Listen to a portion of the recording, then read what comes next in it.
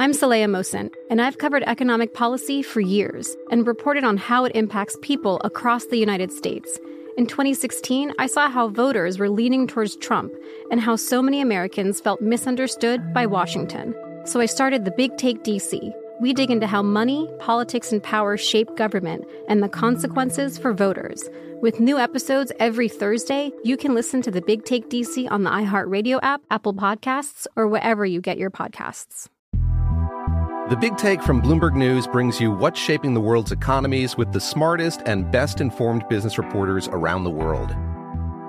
We cover the stories behind what's moving money and markets, and help you understand what's happening, what it means, and why it matters every afternoon. I'm Sarah Holder. I'm Saleha Mohsin. And I'm David Gura. Listen to The Big Take on the iHeartRadio app, Apple Podcasts, or wherever you get your podcasts. Hi guys, Nancy Grace here, host of podcast Crime Stories with Nancy Grace. I've dedicated my life to fighting crime and helping crime victims. For a decade, I prosecuted violent felonies. Every day is a mission. Every day is a chance to stop crime and keep one more person safe. Listen to Crime Stories with Nancy Grace on the iHeartRadio app, Apple Podcasts, or wherever you get your podcast. Now here's a highlight from Coast to Coast AM on iHeartRadio. And welcome back to Coast. George Noory with you, Mark Carpenter with us, anthropologist, explorer, author. A couple of his books are on his website, markacarpenter.com. He has worked on Mayan archaeological excavations on the Yucatan Peninsula. He has analyzed prehistoric Mexico. He spent years living alongside various Native American tribes and Polynesians in North America and Hawaii, studying their ancient traditions. And his expertise is of human origin paradigms, and he is considered a rogue cultural scholar, accusing the scientific establishment of conspiracy to distort human history. Mark, we're going to talk about that, but welcome to the program. Well, thank you so much for having me. I really appreciate it. Looking forward to this. How did you get involved in anthropology and archaeology? Well, it went back to my childhood. Like a lot of 80s kids, I thought Indiana Jones was a very cool character, and my father and his family had some rural land out in Ohio, the Ohio River Valley. And there were burial mounds out there, not on our land per se, but, you know, when we used to drive through, I was fascinated by these burial mounds, and my father didn't really have a satisfactory explanation, so that's kind of where it all began. Fascinated ever since, haven't you? Yeah, I was hooked. I had to know. Let's talk about the Smithsonian. Tell us about that. Is it kind of like a depository of all the old relics, or what is that place? Yeah, that's a good question. It masquerades as this beacon of education. That's what we've always been taught that it is, and that's easy to believe because that's what we want it. We want it to be that. And it should be. You know, a society like ours should have that. But that's not the reality. The reality is institutions like the Smithsonian, particularly the Smithsonian, were founded, you know, by elites, the secret society, frat boy types. And they were building a nation. And what it really became, or what it really is a beacon of their version of human history that they want us to learn and right. and think about. Yeah, they collect the artifacts and the remains and the art and the culture and the relics and everything, and they may draw their own conclusions behind closed doors. But as far as they're concerned, it's a mechanism by which the few control the many. They like this divide of information and knowledge. They think of it as their Their Aristocracy.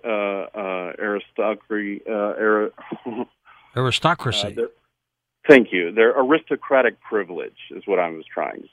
What was it? What was it, Mark, that got you to start thinking this way? You're not alone in this, by the way. But what was it that got you to think this way? My paradigm was lost in Mexico. What happened? The Yucatan. I was head first in to be a PhD, and I was prepared to spend my life toiling in the jungles of Mexico to understand the Maya and their disappearance, or their alleged disappearance. Right. And it was like the disillusion tale of a film. I found myself, my naivete was just shattered. I found that this was a rigid orthodoxy, and you were going to get in line or you were going to drown. And I was obsessed, I still am, with Pakal and the Red Queen at the ancient Mayan site known as Palenque. And what I found there was a cover-up. Those remains are missing. The DNA from Pakal and the Red Queen. And for anyone who's not familiar, Pakal and the Red Queen, think of them as like the King Tut of Mayan archaeology. Mm-hmm.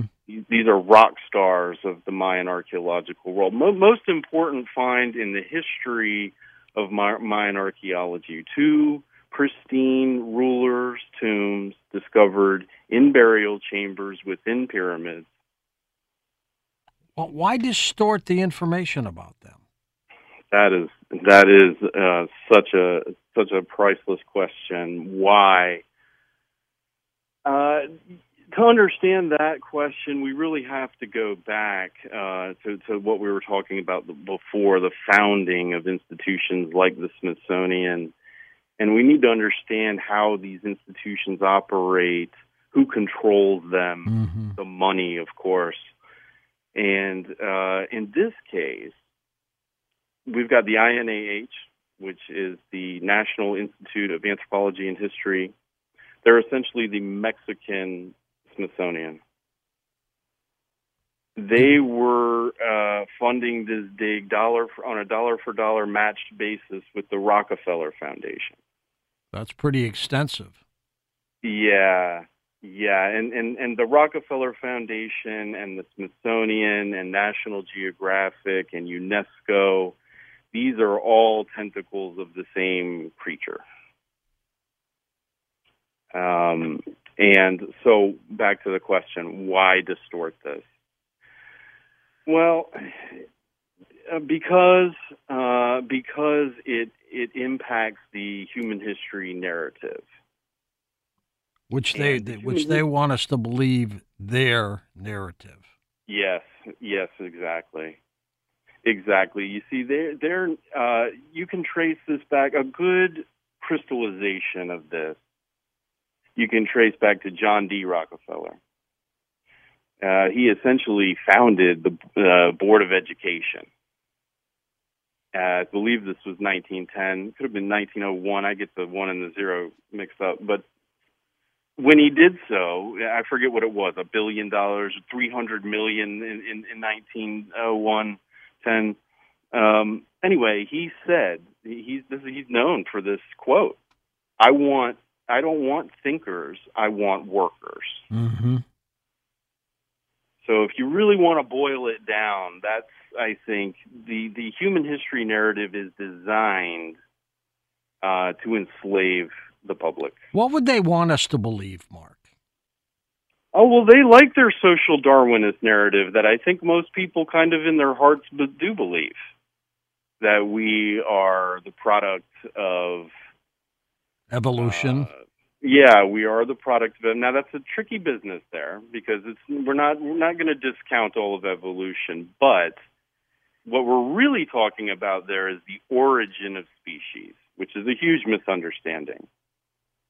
The point being that if humans believe, the public believes that they are essentially animals, and the product of this evolution, and the focus of their life really is what? Materialism, then. Consumerism. Well, they like that just fine. And they would rather not tamper with that. And these discoveries most certainly would do that in the hearts and minds of people, hence why I am here on this program. Do they not want us to believe in God, Mark? They don't. They don't want us to believe in God. They pretend like religious freedom is important to them or to the nation, but that's not the reality. That they would prefer, because you see, a public that is devoted to a deity, and mind you, this has nothing to do with what the reality is. It doesn't matter. You can, we're not drawing any divisions here, but a public that is devout in their religious beliefs, well, their deity and their beliefs then are the supreme authority in their hearts and minds. However, if they are reduced to animals, worker bees in a colony, well, then the state authority is essentially their god. Why would they care, Mark, what we believe? Because they care about their delusional empires. Power is the simple answer there. Their rule over the masses and their empire, which, by the way, again, is kind of a delusion. It doesn't really belong to them. They think it does because they control the money. But so that's, they would just prefer our box, meaning our mental box, to be smaller, not larger. I'm Saleha Mohsin, and I've covered economic policy for years and reported on how it impacts people across the United States. In 2016, I saw how voters were leaning towards Trump and how so many Americans felt misunderstood by Washington. So I started The Big Take DC. We dig into how money, politics, and power shape government and the consequences for voters. It's an election year, so there's a lot of focus on the voters that TikTok is reaching. The initial reaction is like, oh, things are looking so resilient. I don't want to be too pessimistic, but I just don't see the political will down in Washington right now to change their tune. I think the American electorate has been signaling that it expects a rematch of the 2020 election. These are unprecedented times. With new episodes every Thursday, you can listen to The Big Take DC on the iHeartRadio app, Apple Podcasts, or wherever you get your podcasts. In the recent history of documentary filmmaking, one scene stands out above all: the hot mic bathroom confession of Robert Durst in The Jinx. Now, the person responsible for that moment, Sareb Kaufman, stepson of the victim, friend of the murderer, star of the documentary, for the first time ever, shares why he believes you're watching the furthest thing from the truth on this exclusive episode of Murder Homes. Listen to Murder Homes on the iHeartRadio app, Apple Podcasts, or wherever you get your podcasts. If you love sports and true crime, then there's a new podcast from executive producer Dan Patrick and hosted by me, Jay Harris, that you won't want to miss. Playing Dirty: Sports Scandals. Each week, I'm squeezing the juiciest details from some of the biggest sports scandals ever. I'm talking Marcus Dixon, Olympic gymnastics, Cain Velasquez, salacious Super Bowl-level scandals. Join me on the dark side of sports by listening to Playing Dirty: Sports Scandals on the iHeartRadio app, Apple Podcasts, or wherever you get your podcasts. We started this program talking about the Kennewick Man. Can you explain a little bit more about him and why you believe there could be a little controversy here? Yes.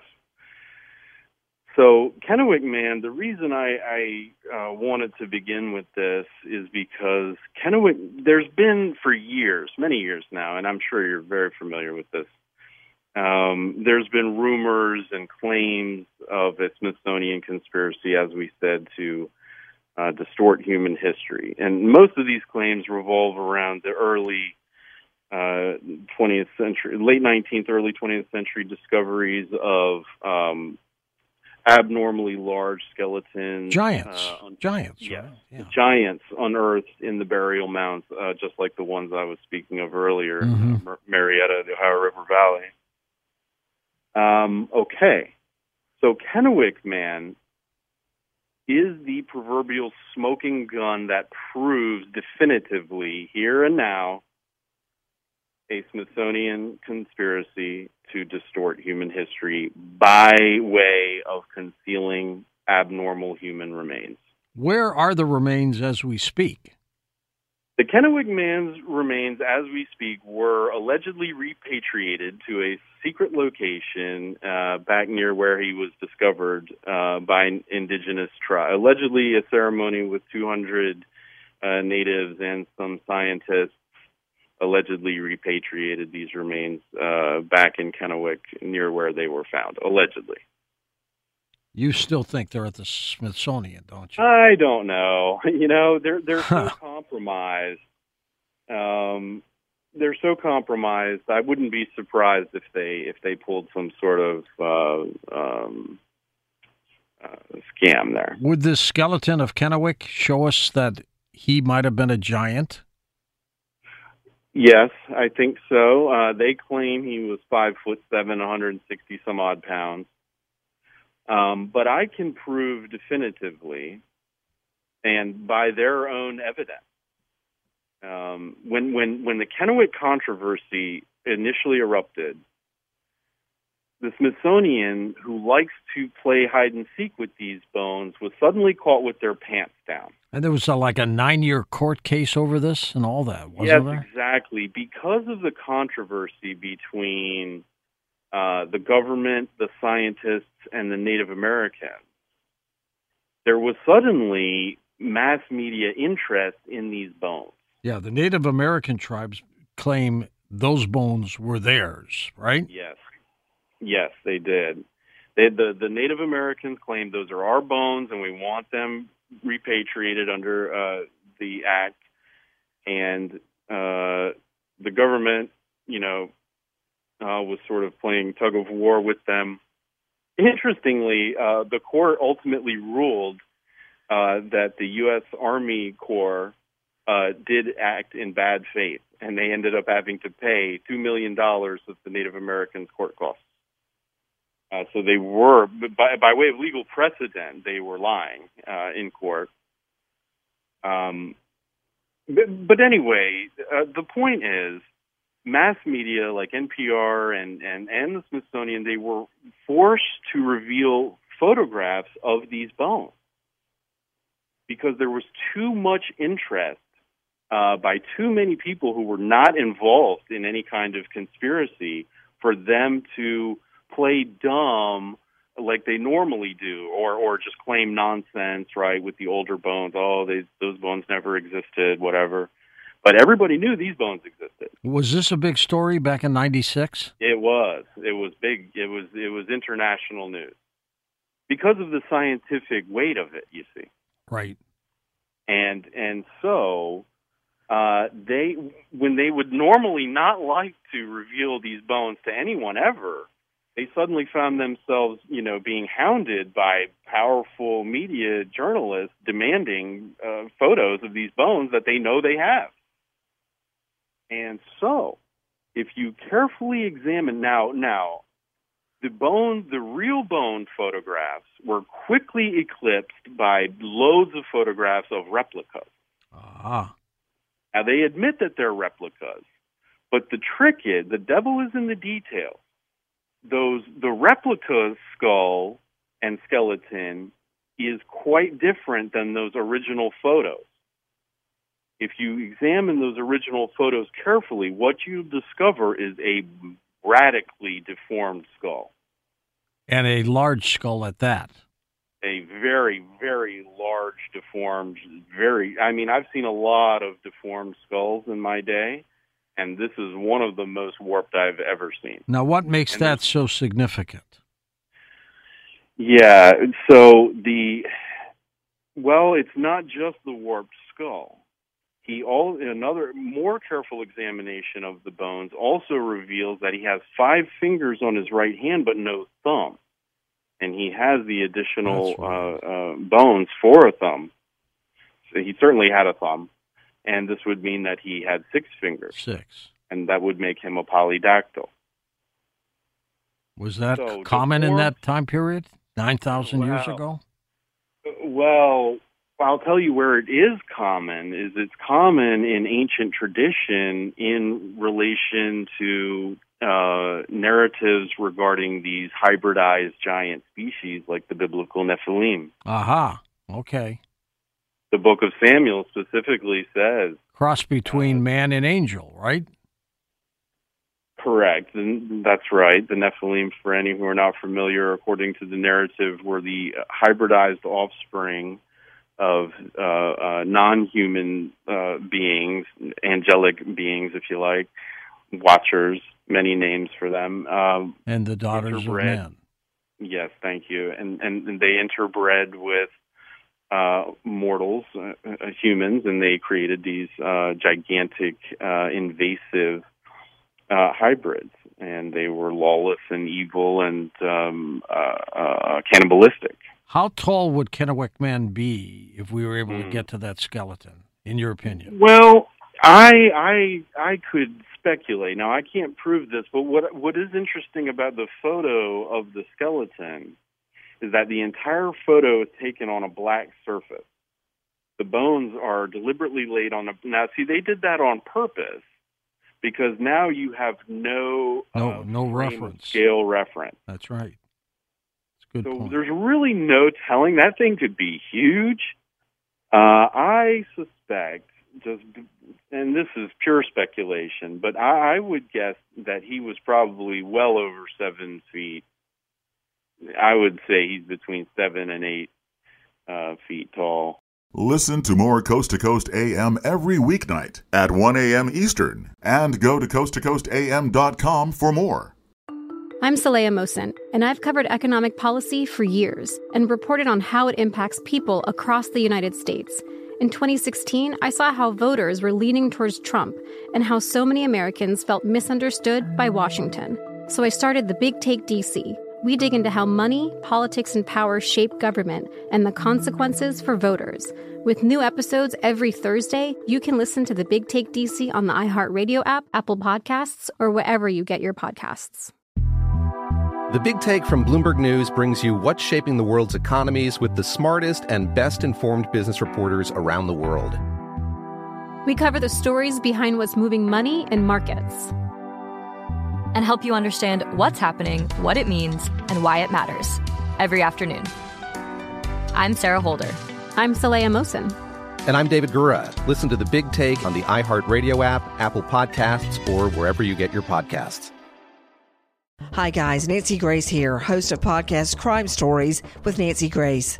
I've dedicated my life to fighting crime and helping crime victims. For a decade, I prosecuted violent felonies. Every day is a mission. Every day is a chance to stop crime and keep one more person safe. Listen to Crime Stories with Nancy Grace on the iHeartRadio app, Apple Podcasts, or wherever you get your podcast.